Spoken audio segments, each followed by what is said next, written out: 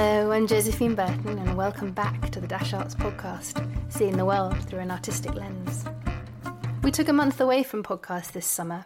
I went briefly with my family with some trepidation to southern Spain, where I was met with a real mix of gratitude that we were bringing a little bit of extra cash to the local economy and total fear that we might be bringing the virus with us too. I was reminded of this tension as I listened back to the conversation from our Dash Cafe in 2019, where we chatted about invited guest workers and economic migrants and relocating members of the British Empire. The evening was inspired by an album that I came across in Berlin a few years ago, The Songs of the Gastarbeiter, a compilation album of music created by Turkish Gastarbeiter, guest workers, in Germany from the 1950s to the 1990s. It's a completely fabulous album packed with a real mix of music from traditional Turkish arabesque to Anatolian disco folk and crossovers into 70s and 80s German pop music. And the lyrics speak poignantly of the challenges of the working conditions and the treatment of these Turkish workers in Germany. Thanks to the Goethe Institute, we brought over Imran Ayta and Bülent Kulukçu, who compiled the album, sourcing music from their and their friends' parents' and grandparents' music collections in the back of their garages. Imran and Bülent treated us to the music and a performance lecture, complete with some sensational pop videos, which sadly we can't bring to life here. We'll play a little taste now from the prolific Cem Karaca's Es haben Menschen an, People Came Too, which unusually Cem sang in German. And then we'll slip straight into the post-show conversation at Rich Mix with Imran, Bülent, Hannah Lowe and Zarita Brown. We hope you enjoy it.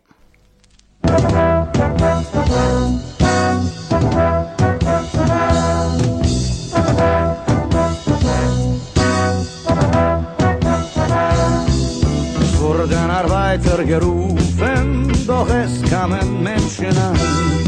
Es wurden Arbeiter gerufen, doch es kamen Menschen an.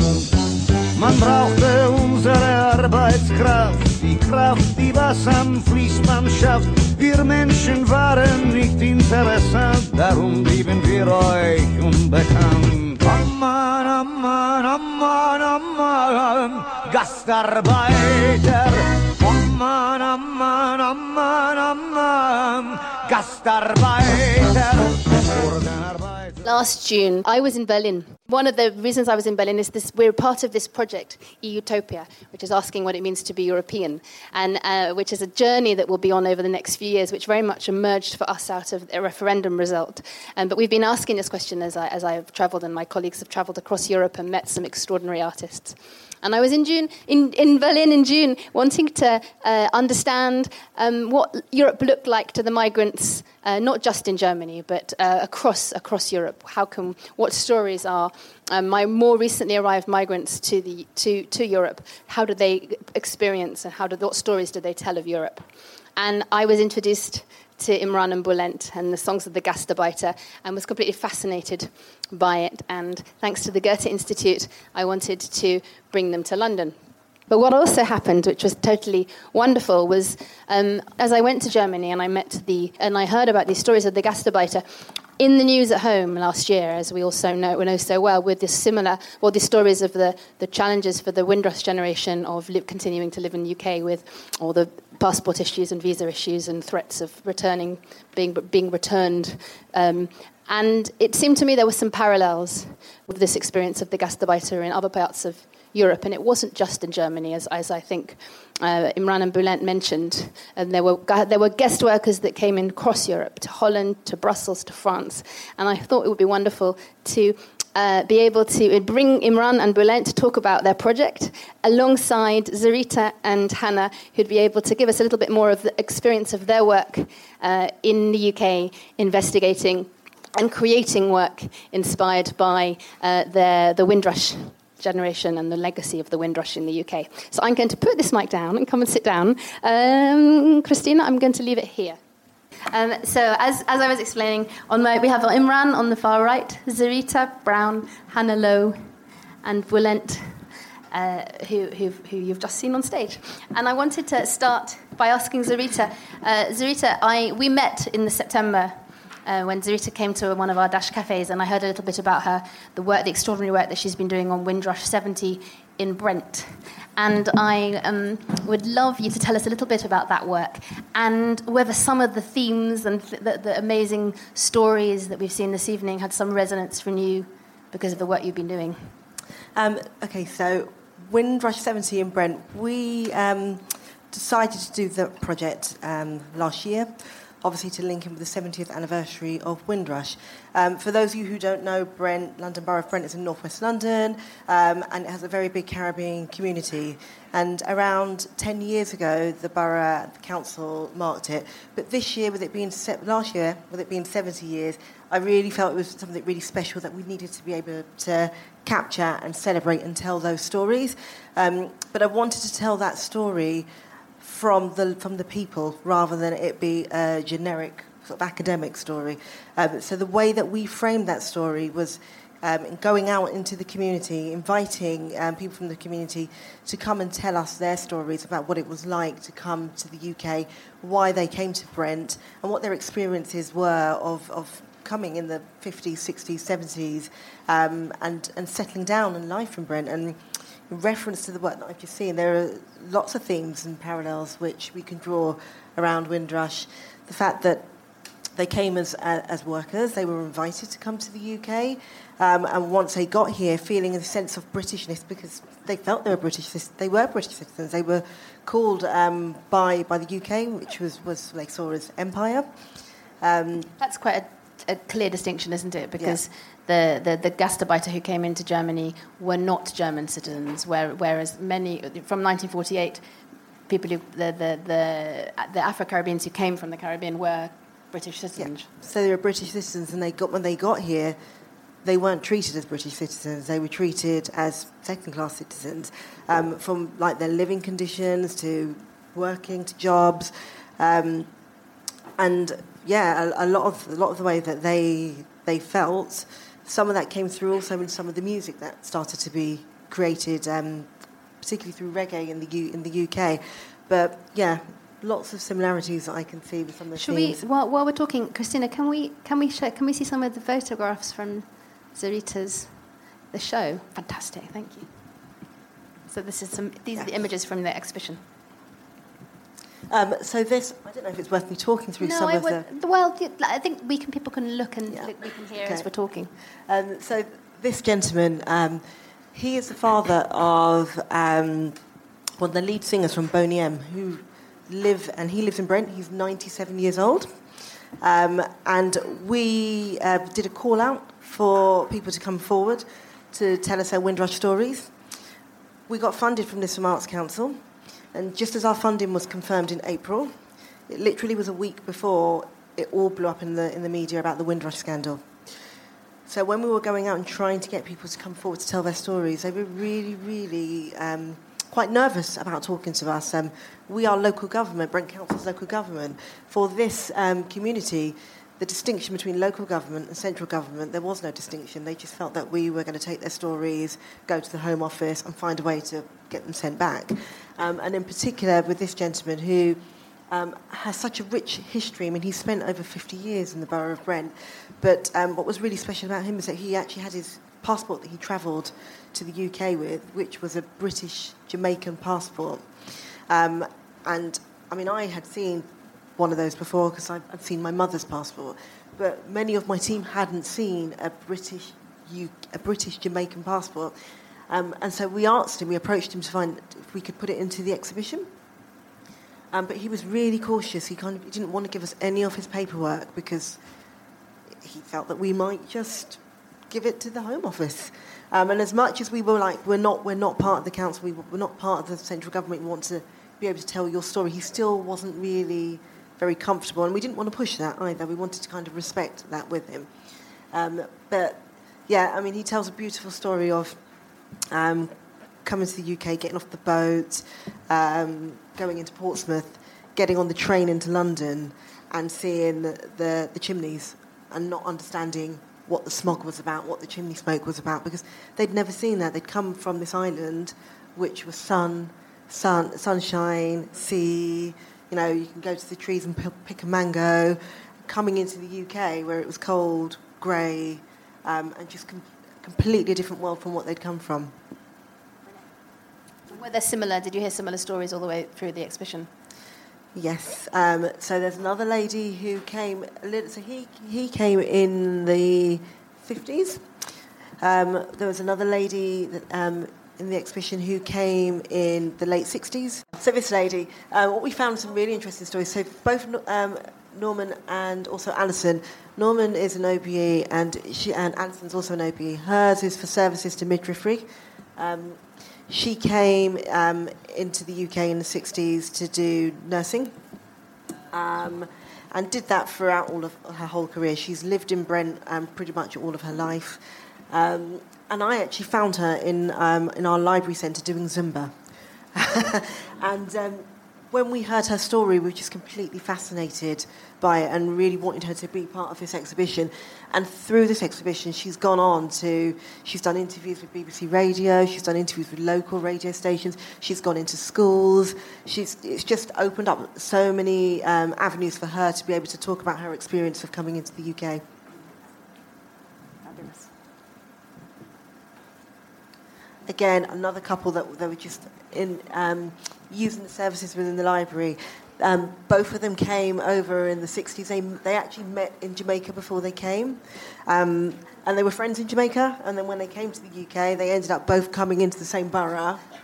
How crazy is that? It's amazing. So tell me about the process of getting these photos. Did you meet them and then it was a kind of portrait project?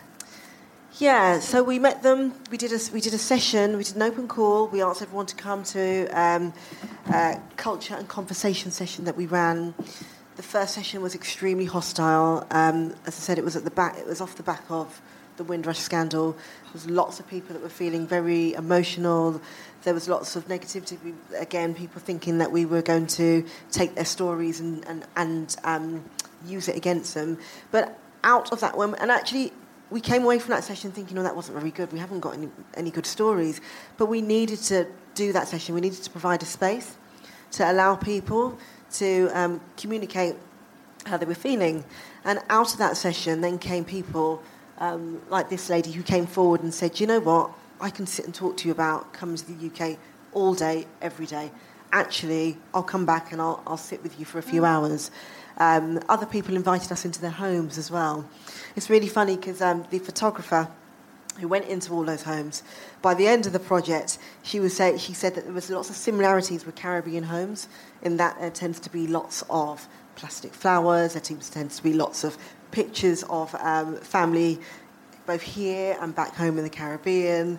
And she actually came over to my parents' house to do some photographs, and she walked into the house and she was like, oh my God, if I go into another house, I've never been into houses that look the same like this. And she's actually Italian, so it was a completely new experience for her coming into the Caribbean sort of community.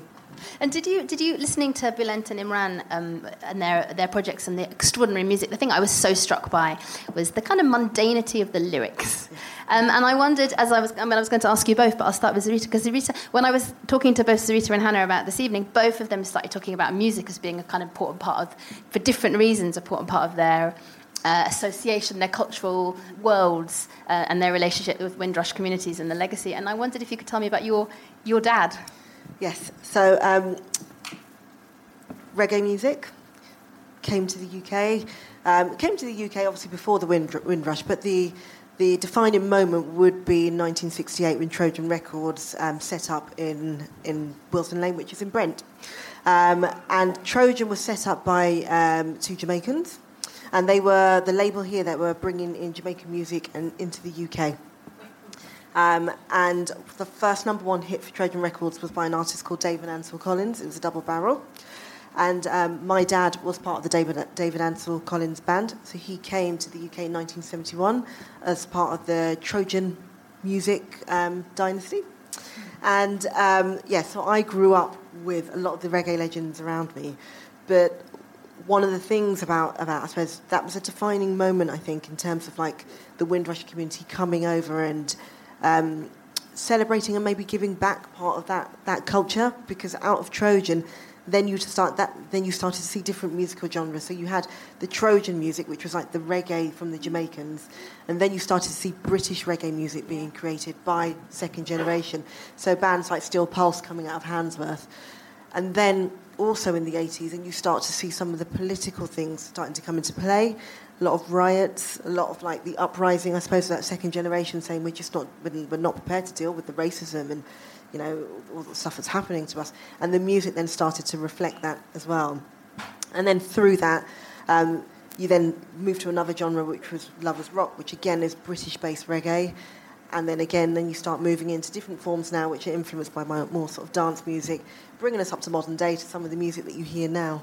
But did you? I mean, I guess it's a way to bring in Hannah as well. But is the lyric? I mean, I was really struck from the off. This sense of you brought me here, I came here, and I've got no money, and and they don't really want me here, and why did I come? And they're immediately in the lyrics from very early on in the 50s and the 60s from your presentation, they were already expressing some sense of discontent and frustration. And are there parallels in the kind of British Jamaican communities and Trinidad and Tobago communities here at that time? Well, I would say that is a significant difference, actually, right. Is that... hello, everyone, by the way. Hi, I'm Hannah. And it was really just so fascinating hearing you guys giving your presentation. I was just drawing on so many parallels, but also differences between the Caribbean diaspora. I guess is it worth me saying that my dad was Jamaican, which is why I'm here. Everyone's looking at me thinking, really? But in fact, actually, when I used to live in Brixton... as a Jamaican guy that was always down in the street, and I used to come down and he would always shout after me, "Hey, Polish!" rather. I was like, "No, I'm half Jamaican like you. My mother was English." So my dad was very much part of that Windrush generation, as Rita's father was. And that generation, having been brought up under the discourses of the empire, where they were taught to admire and venerate everything that was British and believe also, at the same time, simultaneously, in their own Britishness, and to have citizenship conferred on them, it's difficult to explain the trauma that community would have felt encountering the conditions in post-war Britain, where they were actually not welcome at all. And that institutional discrimination and popular racism on the street. It went from everything from housing, I'm sure you're aware of that, but also like huge de-skilling in the labour market. So actually, to come to Britain from, say, Jamaica, you actually needed a bit of money. And a lot of these people from middle-class families and were skilled workers, but they were hugely de-skilled in Britain, into the factories. That was another parallel, I thought, with the kind of Turkish diaspora to Germany, to do the work that really no one else wanted to do. And they did not talk about it, and they were not asked about it either. I think that's really crucial to understand that there was no interest in memorialising those experiences until black community historians started perhaps that kind of inquiry in the 1980s. And that's the genesis of why we know about Windrush, because the work of those community historians eventually was given, under Blair's government, really, it was kind of Blair's promotion of multiculturalism that augmented that kind of archiving work that black historians were doing and brought Windrush into the public imagination. I think it's important to know that Windrush isn't some kind of history that is true, given to us on a plate, like we've always known about Windrush. Windrush becomes significant in the British historical imagination in or around 1998. That's the 50th anniversary of its arrival. And that's when people started asking that generation to talk. And then slowly that generation began to talk. But it's very interesting to hear those anecdotes about the Windrush scandal, meaning that people didn't want to talk. And certainly my father never spoke about his upbringing in Jamaica, about his years, the first years of his arrival. He never talked about his experience of racism, although he was undoubtedly been a victim of that. He was just a very silent and stoic man. And I suppose that's why I realised that another parallel that I thought between the Turkish-German diaspora and the work that, say, I've done as a writer and the work that Rita's done as a curator is the archiving of a first-generation experience, of the second generation, of the third generation. Absolutely. We're the ones that want to collect and memorialise and testify to the traumas of our forebears. And I think I've tried to do that in poetry, through museums, and it was just fascinating hearing this kind of musical odyssey that you two have been on in trying to archive vital cultures of diaspora. So before we hear your poetry, because I'm really desperate to, I just wanted to ask you. I want to hear it. I want to hear your voice. But I'm interested in this idea of the kind of complete difference of the approach. And I wondered, is it like a sort of stiff upper lip Britishness thing that we don't talk about it? Is it because the part of the trauma was that they were considering themselves British? Yeah. Or was it a language thing? I mean, is it partly because the British Jamaican, they had the sort of patois, but they didn't have another language that they could hide this stuff behind, like the Turkish communities, and they were only understood by the Turkish community. I mean, I think Hannah's right, because when we did the exhibition and we did this exercise where we went around the room and we said one word that describes your experience of coming to the UK, and the majority of the words were trauma, hurt, upsetting, vulnerability. You know, there was nothing really positive. And it's on one of the slides, but there's this really poignant quote that came out of one of the sessions that as soon as I saw it, I said, we need to have this in the exhibition. And one of the conversations with one of the participants, they said, we were taught to love our mother. How do you think it felt? How do you think we felt when we came? How do you think it feels to know that your mother doesn't love you? And that, for me, that just kind of summed it up, because they didn't talk about this. It was like, we just get on, we've come here to do a job. Like, they were very proud. They didn't want to kind of show weakness.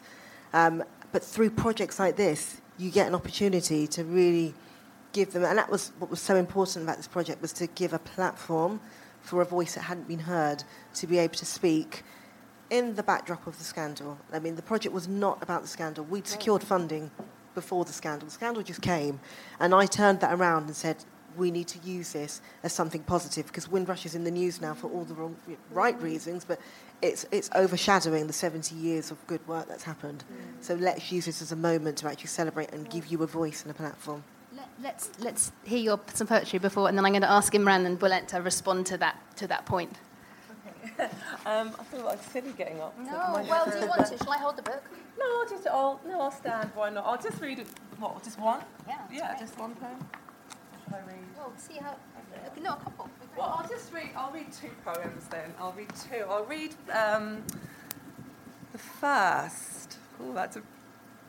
Yeah, that is how tall I am. I'm really tall. Thanks, I've forgotten. I'll read a poem called What I Know. That is about I suppose it's in the voice of my father, or a man like my father, travelling from the Caribbean to Britain. And I suppose it uses a metaphor of migration as being a little bit like gambling. But I also use that because my dad, in many ways, unlike, I suppose, talk about the German guest workers coming over to work in factories, and we know with the Caribbean workers that came over to Britain, the NHS was often somewhere they were going to, or to work on the buses. Well, my father never did any of those things. He was a professional gambler. He played poker for a living.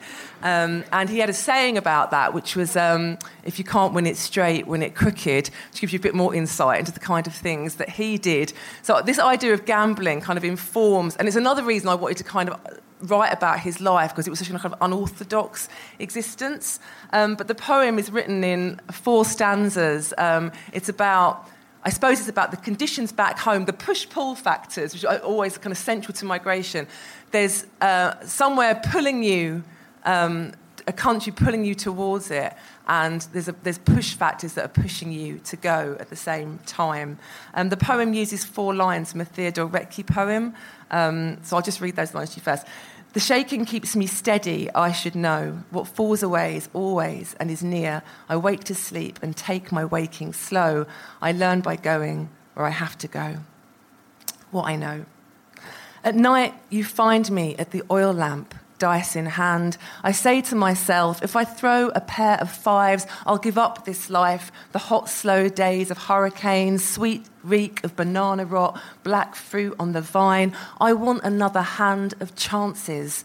I grip the dice and blow a gust of luck into my fist. I'm dreaming of England, yes. Work, Yes, women, riches.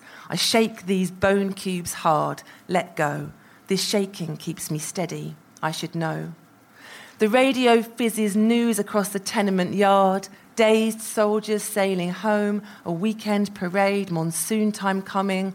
I pass dead horses in the field, dead mules. Men sag like slack suits in the square. Talk of leaving starts like rain, slow and spare, a rattle in a can. My tears aren't for the ship, new places, strange people, but the loss of my always faces. I mean my people, who I know, my places. My sister says, you carry them with you, don't fear. What falls away is always and is near. The ship rocks steady on the ocean. You ever look out to sea, and on every side is sky and water, too much, too blue. Thoughts lap at me like waves against the bow, not where I am, but why and who. At night, we use our hours up. 10 fellows flock to someone's sticky room. I roll the dice to deal for shemmy, brag, pontoon. We go till dawn, a huddle at the lamp turned low. I wake to sleep and take my waking slow. Some fellow swore there were diamonds on these English streets. Look hard enough in rain and you'll see them. I squint my eyes, but what I see is sunshine on the dock, my mother's white gloves waving me goodbye. There's no diamonds here, or if there are, they're under this skin of snow. Seems the whole world's gone white. I roll my dice in basements below these English pavements. I guess I'm learning what I need to know. I learn by going where I have to go.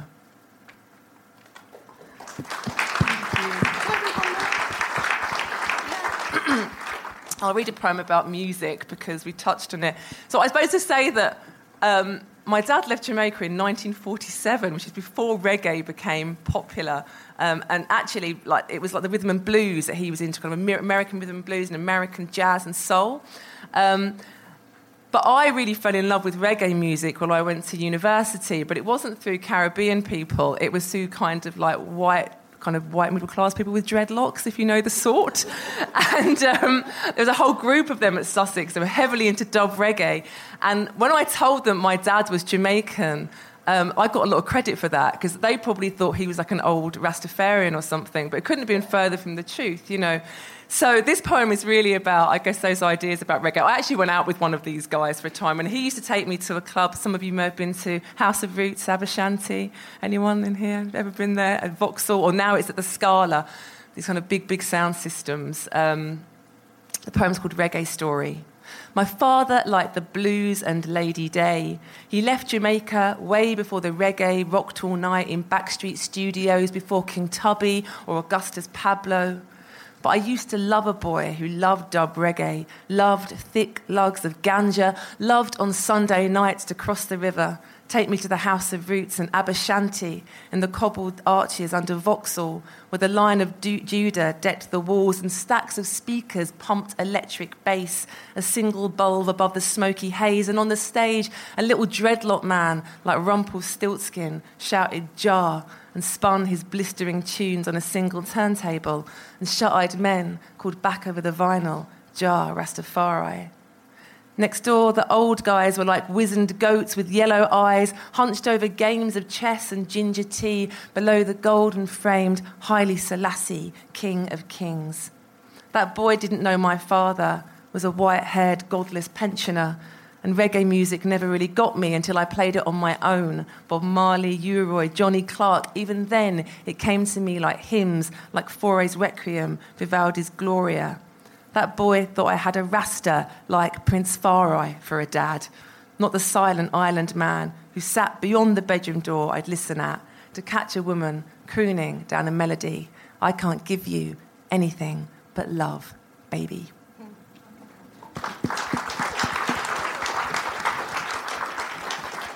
That was fabulous. Thank you so much, Hannah. And it's interesting to think the other perhaps different, so I guess we're going to ask from Imran and Bulent in a minute, is that reggae became a kind of form of assimilation, for I presume, because we all did fall in love with reggae, and that became a way of us falling in love with the Afro-Caribbean, British, Jamaican communities in the UK. Well, it was one of the things I was thinking when the presentation was going on about the guest worker music, was whether it had any fan base amongst Germans, because reggae, I think, was that kind of bridge in some ways in Britain. But the difference is that reggae didn't emerge under the conditions that this guest worker music emerged in. It was already functioning in Jamaica, kind of anti-colonial, anti-British rhetoric of reggae that was then transplanted here, and UK sound system culture grew out of that. But that certainly wasn't just black British people that were involved in that. I mean, those sound systems attracted, like my older brother, for example, was deeply involved in those sound systems. Friends of his from Turkish backgrounds, from all kinds of different backgrounds, were really into reggae sound systems. So Rita probably knows a bit more about it than me, but a broad appeal, essentially. Sorry, you respond, and then I was going to bring the others in. No, I was just going to, agree. And, going back to the Trojan, the 1968, when Trojan started pumping out hits after hits after hits. So I was at an event in the summer with Dave Barker, the first number one hit for Trojan, and he was performing. And I walked past someone, it was a white guy, who was just in absolute awe that Dave was performing. And he turned around to me and he said, "This guy's absolutely amazing, because this was a soundtrack of my childhood. He actually brought the communities together, and reggae wasn't just for black people, it was for everybody." And, I fell in love with reggae because it was so inclusive. It wasn't just about, Caribbeans. I was embraced into that fold. So. Fascinating. Was there a similar? Were there kind of Germans who became quite enamored by this Gastarbeiter music? Well, a main political difference is that Germany refused to be a country who accepted immigration till the last, 10 or 5 years. So the political mainstream and cultural mainstream was sure that they are still a national state, and migration is a temporary issue. And that's why it came up with this, I would say, racist term of guest workers, because it tells you that they only could be workers and they are guests, so they had to leave. That's the thing. The guests come and go. So, and this changed within the last year. So this is totally different than talking about migration and colonialism and the empire, etc. It's totally different. So it doesn't make, for me, very much sense to compare this, because it's totally different in sense of politics and even in sense of understanding of what is culture. I would say that still in Germany there is a very,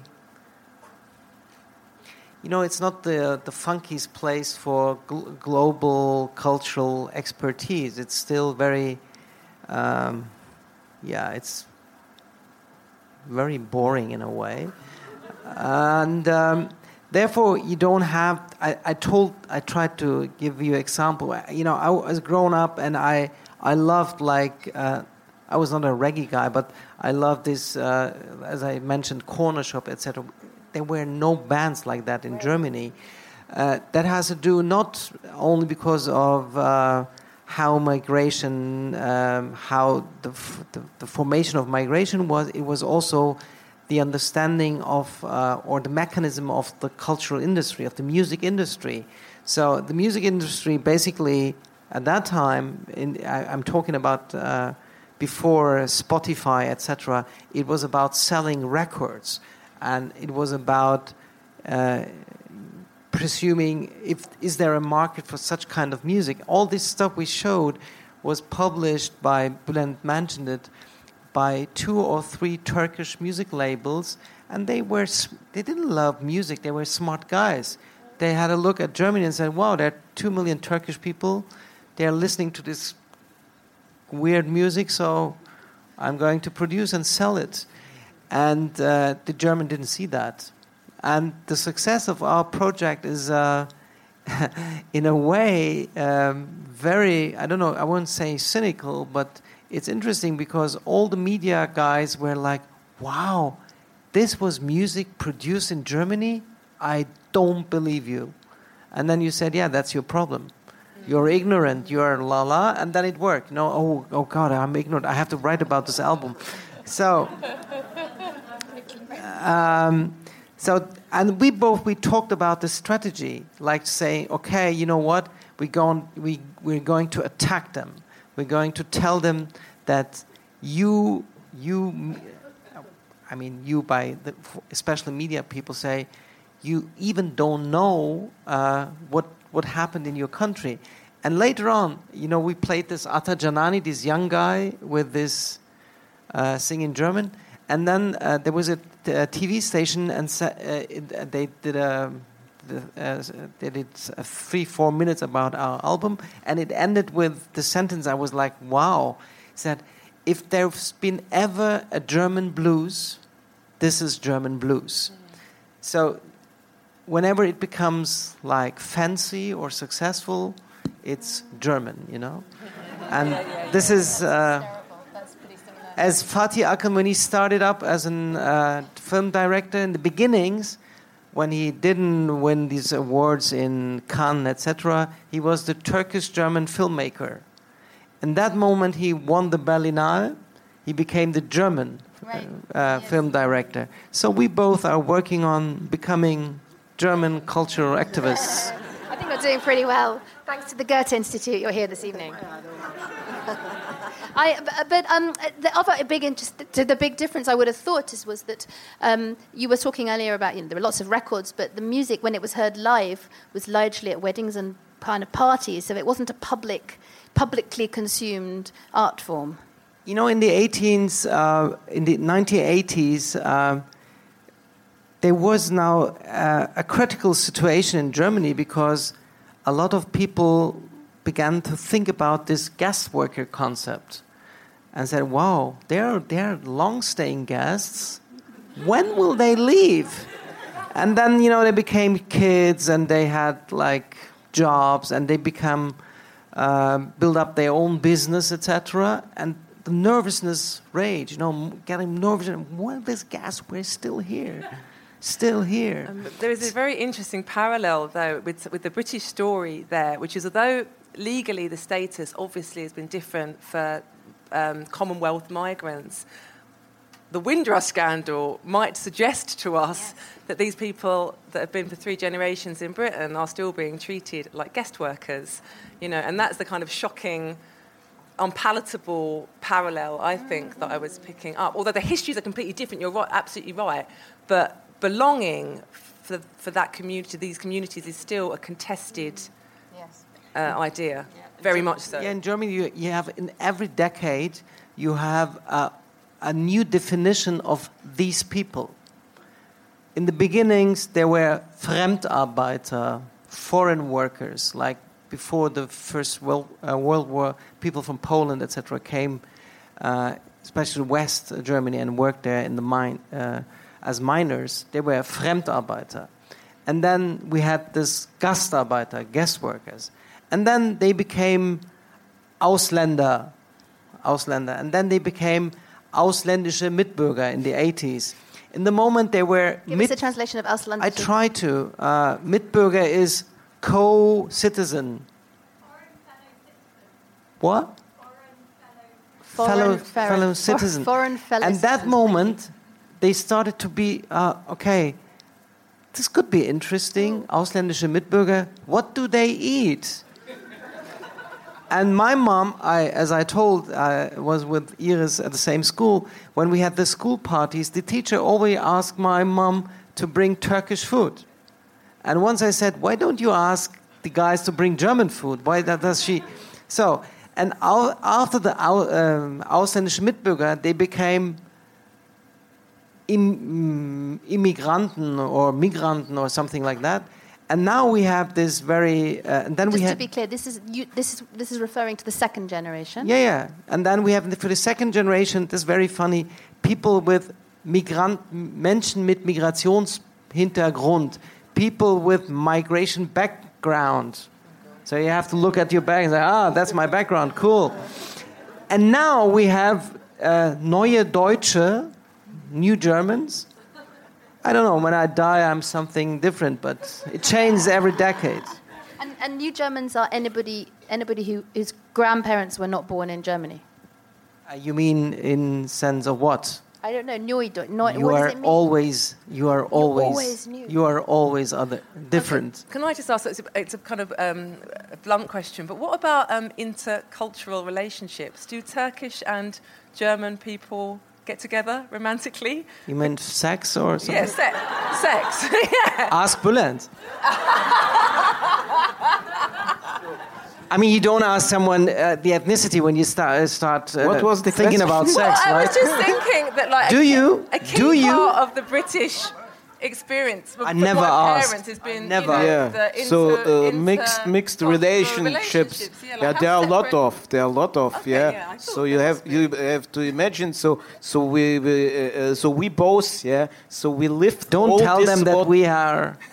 All this what we have shown tonight. Yeah.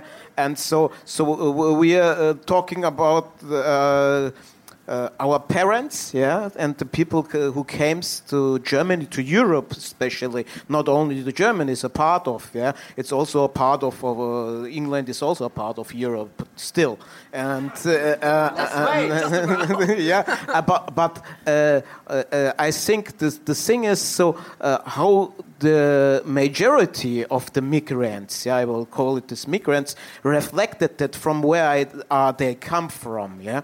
So we have a privileged position to talk about this, yeah. So maybe it's our privilege as person that we are artists, yeah. And what would be if we're not artists?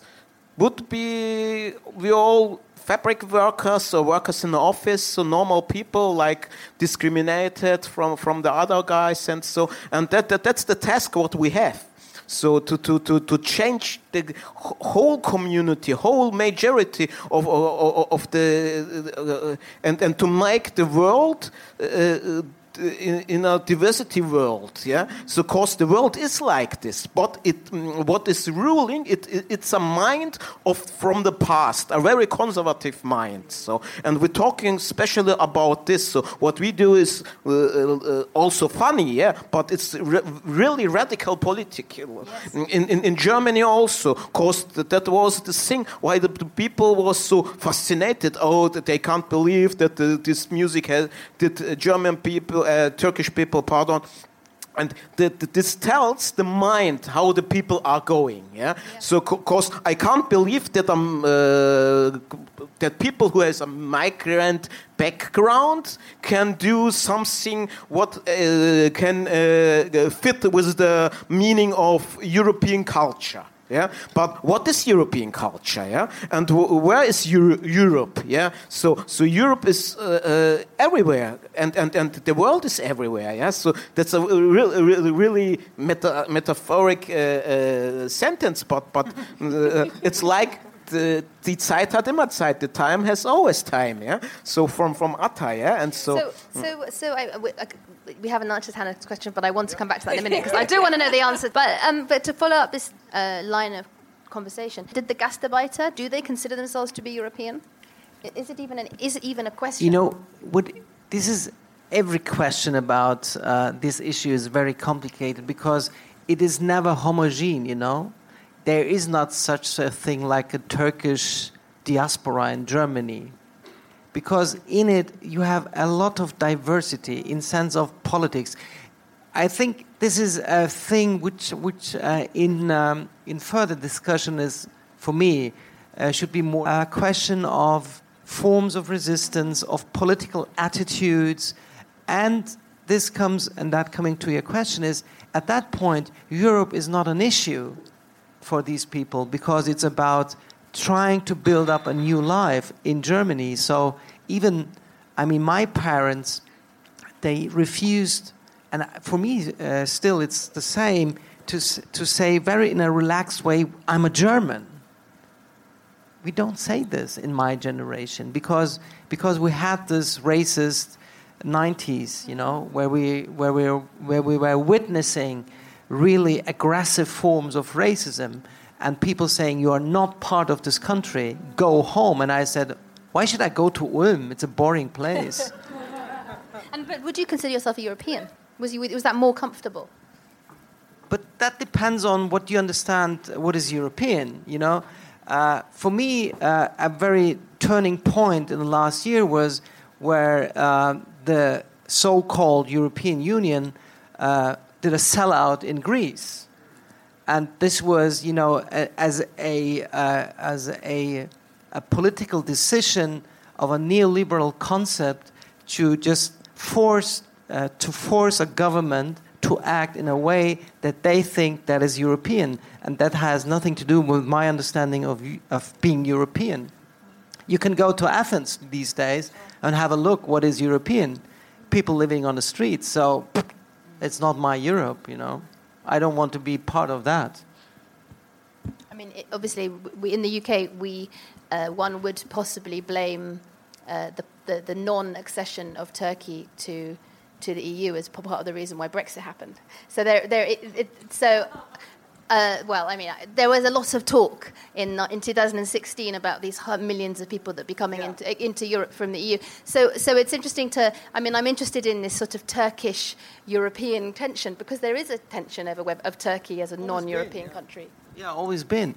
Because of historical reasons, because of also this issue we were working on, because you have this very decisive thing that millions of people living there and still not really a relaxed part of a society still. And then, I worked a lot for politicians, and I'm still skeptical with them. Because, I heard a lot of things like Erdogan is this, Erdogan is that, and I do agree on this. But on the same time, they're doing business with him, Madame Merkel is dealing with him on refugees not to come to Europe, etc. So this is maybe not very precise, but it's always, in this matter of Turkey and Europe, it's always about interests. What is in the interest of, say, countries and who have power, and at that, historically, Turkey was always like a ball flipping on this side and the other side. I'm going to bring in some questions. I'm sure there are some questions from you all. Christina, I think you have a microphone. Is there any questions for anyone here? Please ask. I'm just interested in the question around the guest workers in Germany, as in why did the country allow them to stay on then if they were just guest workers? Like my background is my parents came over, but they were British citizens in that sense, and so they did have children, even though they did think of going back. So what was it that led to the state itself not just saying that it? For example, in Saudi Arabia, there are a lot of Bengali workers there who are guest workers, but they only get 5 years and they have to go back. So it's never been a question. Yeah, this is a very interesting question, and there's a lot of interesting work on this issue, how that happened, that they did this contract, as Bülent told, with these countries and said, okay, send us like 200,000 people, and then we distribute them to these places where they are needed. I think I think the main reason is that the people who came to Germany had developed their own strategies to stay. In sense of, we had in the 70s we had this very dramatic economic situation, like increase of unemployment, etc., and everyone was like, we have to push these people out of this country so we can solve this unemployment thing. And they a lot of migrants lost their jobs, but you know what they did? They started to do their own business in Germany. So they started up their own business. And then in the 1980s, the German Chancellor, Helmut Kohl, said his aim is to halve the numbers of Turkish people in Germany. That was one of his political promise. It didn't work out. Even they gave people funding if they leave the country. But that's not official. So the founding is not official. No, it was official. But official. The state said if you leave, I give you like, I don't know. It was 15,000 marks. Like this, yeah. But that wasn't official. So they asked them on the office. So, do you want to leave? So to get this money. So and then you leave in 1 month like this. And then that happens that people, become kids. They start to school, etc. I was born in 1969. Okay. but I would say something to your question, yeah. So when these people are coming, yeah, so mostly the men's come alone and the women's also, not so much women's, yeah, and leave their families back in Turkey, and they come to spots and places where are camps for the workers. They worked in the factory and so, and at this time there was a lot of work in Germany, so you can quit this work there and go to another place, and so it was spreading from these spots where they come from the factories all over Germany, because they changed geographically, also the states in Germany and so, and that was the reason why the people spread all over Germany, and then in the beginning of the 70s, they bring their family, their daughters, sons, and women or husbands to Germany and so, and especially this guy Ata Janani. So he comes in 76 and so, and start to speak German and go to special school classes where they have to learn German and so. Also, especially in my time, we had also extra lesson in German. So because we was like the Germans, yeah. But in the mind of these people, so we were not so good in the German language, so we have to do this, yeah. We gone to special classes, yeah, and did nothing there. Yeah. So sitting there, we're sitting there and did nothing there. Of course, everybody was speaking German, like a German child, yeah. So, but obviously we have to go there. So and these are a lot of things why the integration in Germany didn't fit, yeah. So till nowadays, yeah. So cause from the beginning, of the political system, when the people get specialized in their own infrastructure, and so it was always the topic. So integration also in the political landscape in Germany. I don't know how it was here in England. So that would I would be interested in if you both had the same problems like we when we was young, and with integration, with discrimination. So because we lived that what our parents lived. And so, and that thing was also, our parents didn't speak very well German, yeah. So we have everything to translate when we were childs, everything from state offices, and so we became immediately when we was 9, 10, 11, yeah, a German adult, yeah. So and knowledge about the system and the structure of Germany, and so. Now it's our task, so to tell this story. So we are the story collector. We are the historians from the generation in the past and the nowadays. Yes. In Germany there's an obsession in politics to think that they can regulate migration. Still today, there is the same thing here. But in Germany we are more obsessive. Like, we have this, and they come, they go. We can pitch that. Come, we are better than yours, guys. And this very interesting question you asked is for me a very good example that there is nothing that a state can regulate migration. They try to, but people, and I think in sociology there is this term of autonomy of migration. So people find their own ways, like Bülent translating for his parents, etc. So there's always a new concept and new strategies to, let's say, to stay alive and to move on.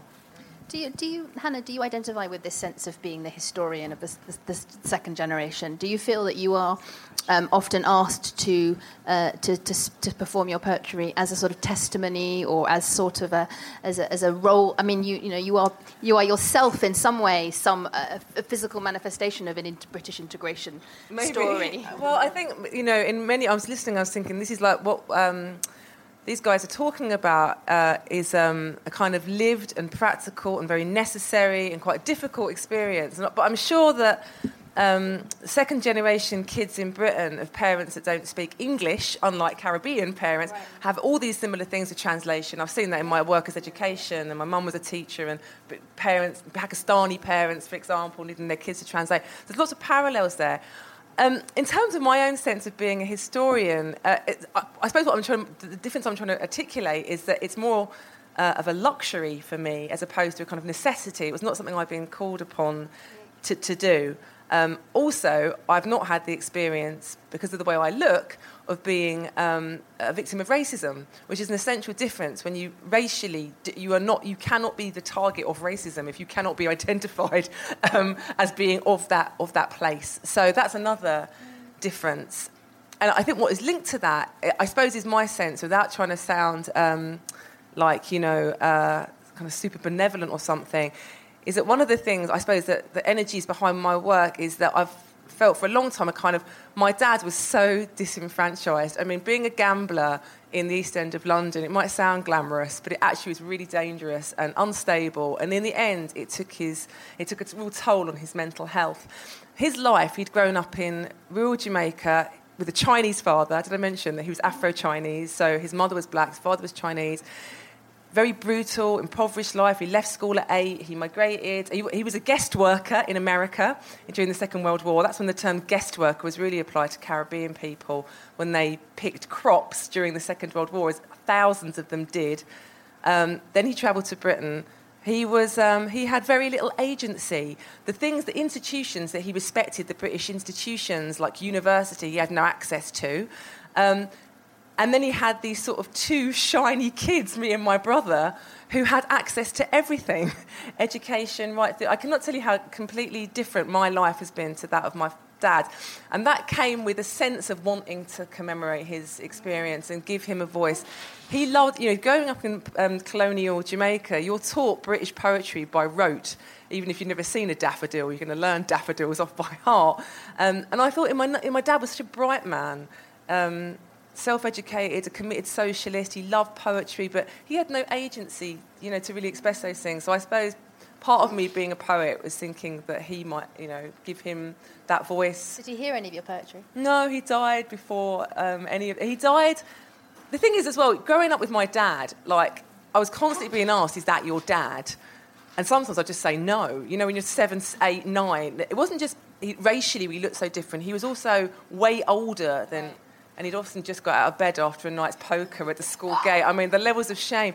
So it wasn't until I was about 18 or 19, went to university, started studying post-colonial literature. I kept on doing these modules in and I was doing an MA in refugee studies. Bong, why am I interested in this? Still couldn't put it together to say I was interested in my dad's story. And then just as I was having those realisations, he died.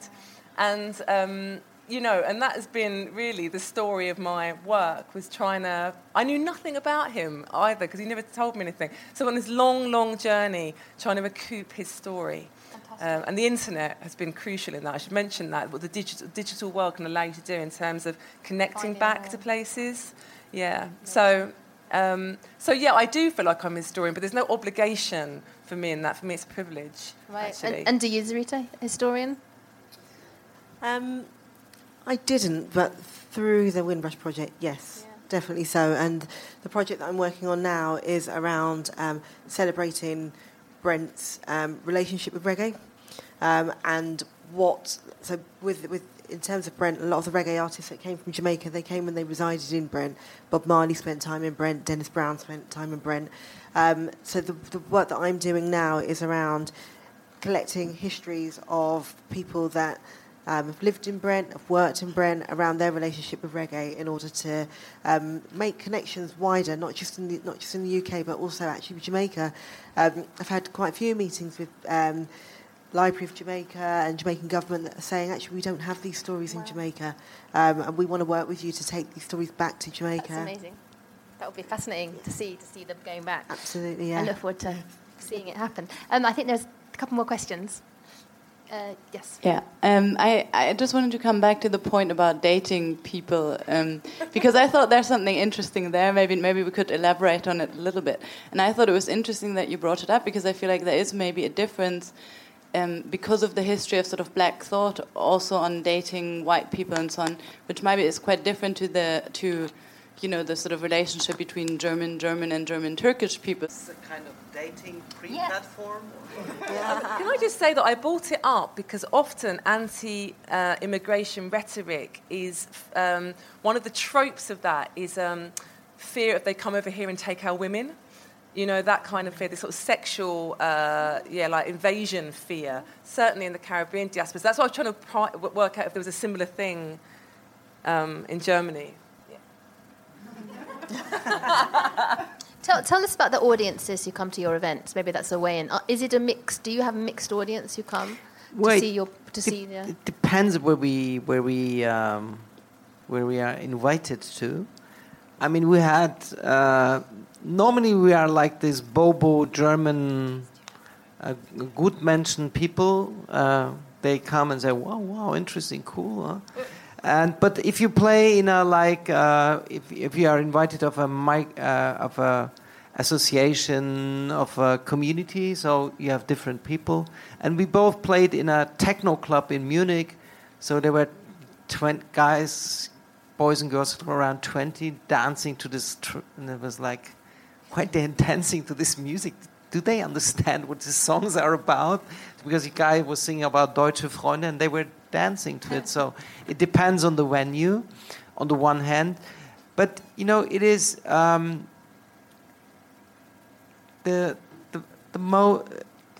two things is very interesting, very typical. The one classical feedback is from Germans and come to us and say, "Wow, thank you. I learned a lot about my country. I didn't know that," and feel like a bit touched, etc. And the other thing is like sometimes we have people from the first generation, sitting in the first row, and you see it, they're so like, look at these two crazy guys. They're telling our history, and this is really touchy. Really, this is even more touchy than this dating thing. Which we're never going to answer. No, we're not. To be honest, I didn't get the question. No, I think I didn't understand. What about this question with the dating thing? What was the question? So, mean you racism between relationships or racism who?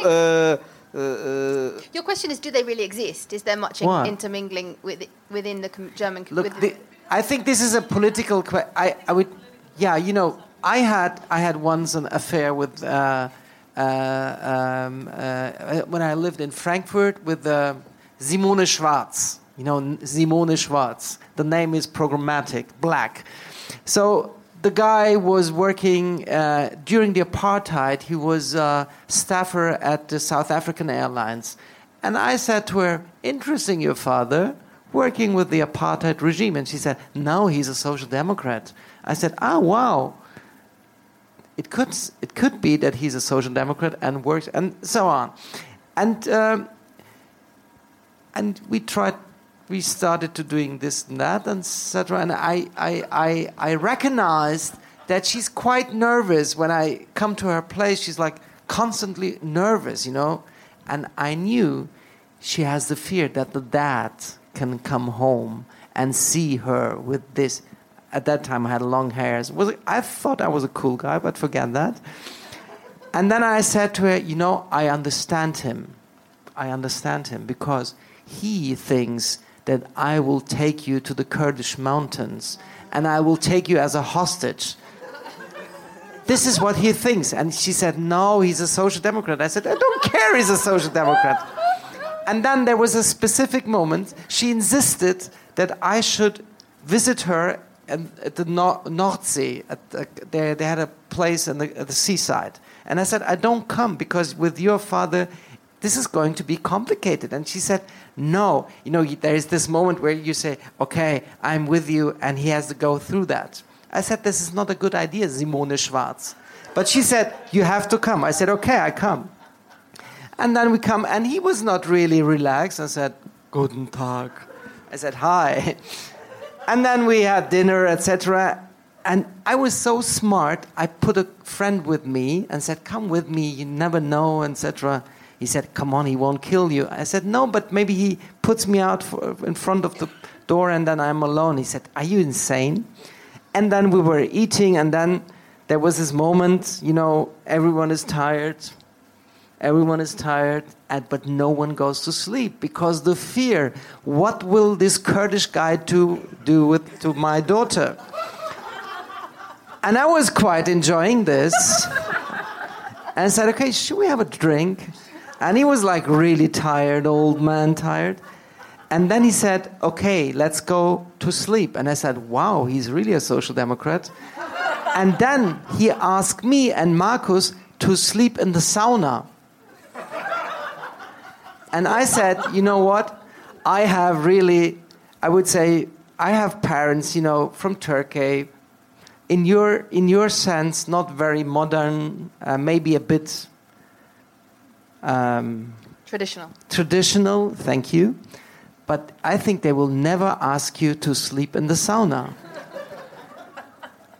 And he said, oh, dann schlafen Sie in der Sauna. And then I said, Markus, come on, let's go to the sauna. But coming to your dating question, you know what I did? I slept in the sauna, but 2 hours later, I knocked on her window and said, open up the window. And I jumped in. Really. Lovely. I think there's one more question. There's one more question here. So my question was about the use of the word diaspora, because you just said that the Turkish diaspora doesn't exist. And I found that really interesting because I was in a conversation with someone in Jamaica at this wedding, trying to make small talk all the time, make myself comfortable amongst everybody. It was a wonderful experience. But I used the word diaspora. And the man, he got so cross with me. And he said to me, I do not think it's a word that should exist. And it does not apply to the black diaspora. It does not exist. And I was really shocked because I couldn't... we talk about it so much. We talk about so many diasporas, and there's a word that we just throw around. So I just have always been asking people, and I asked my friends around, and, I got cut off the same way that you said when you were interviewing people, asking for photos, people were not so forthcoming. So even amongst my friends, I would ask, why is this? I don't understand. Oh, I'm really interested to hear this. I think maybe some other people may know more about this than I do, but, diaspora... as my understanding, I think what you were saying was that there's no such thing as a homogenous Turkish diaspora.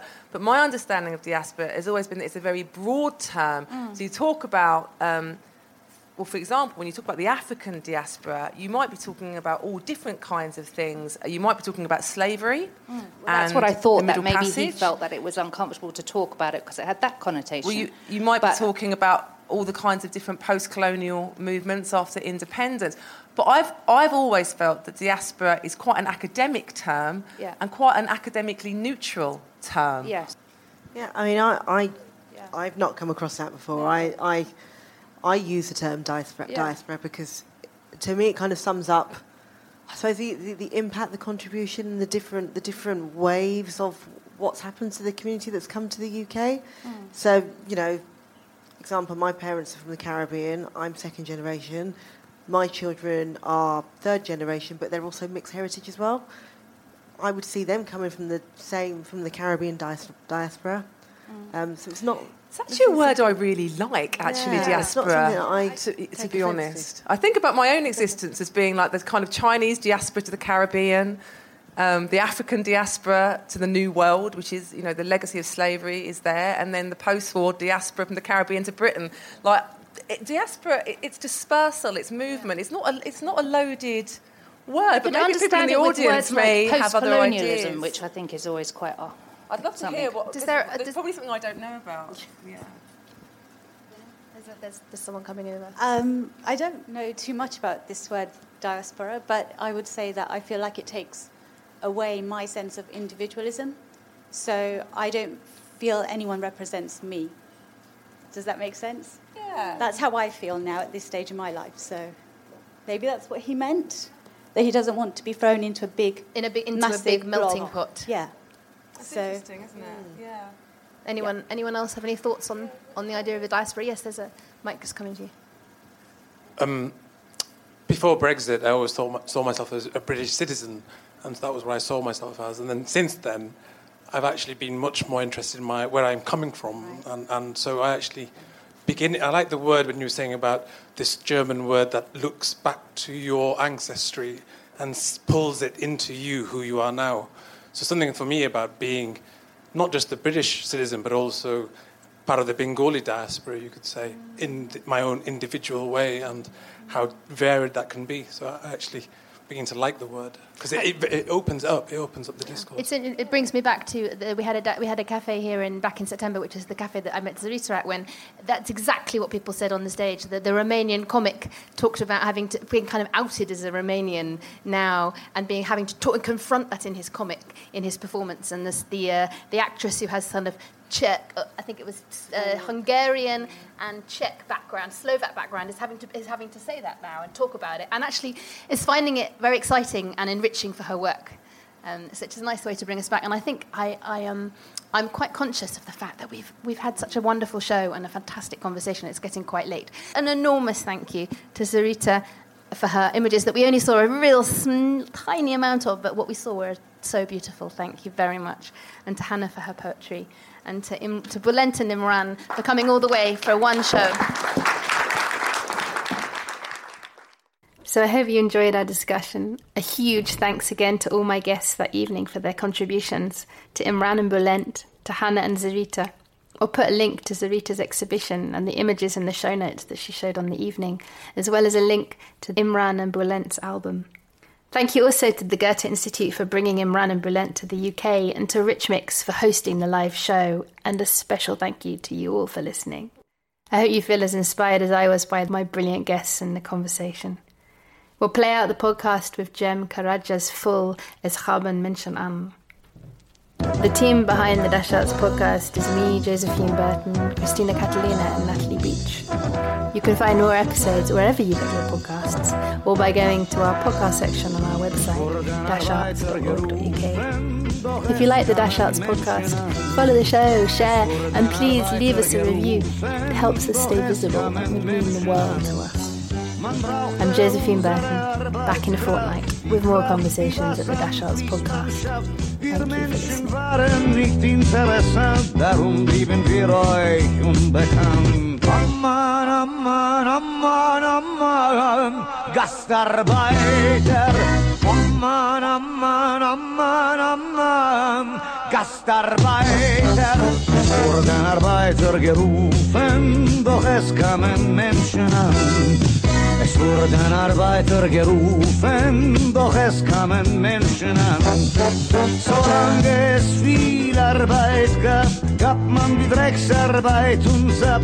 Doch dann, als die große Krise kam, sagte man, wir sind schuld daran. Amman, Amman, Amman, Amman, Gastarbeiter. Amman, Amman, Amman, Amman, Gastarbeiter. Es wurden Arbeiter gerufen, doch es kamen Menschen an. Es wurden Arbeiter gerufen, doch es kamen Menschen an. Ihr wollt nicht unsere Kultur, nicht mit uns sein, ihr wollt uns nur als Fremde sehen, so bleiben wir Unbekannte dort wie hier. Amman, Amman, Amman, Amman, Gastarbeiter. Amman, Amman, Amman, Amman, Gastarbeiter. Gastarbeiter. Es wurden Arbeiter gerufen, doch es kamen Menschen an. Es wurden Arbeiter gerufen, doch es kamen Menschen an. Es wurden Arbeiter gerufen, doch es kamen Menschen an. Es wurden Arbeiter gerufen.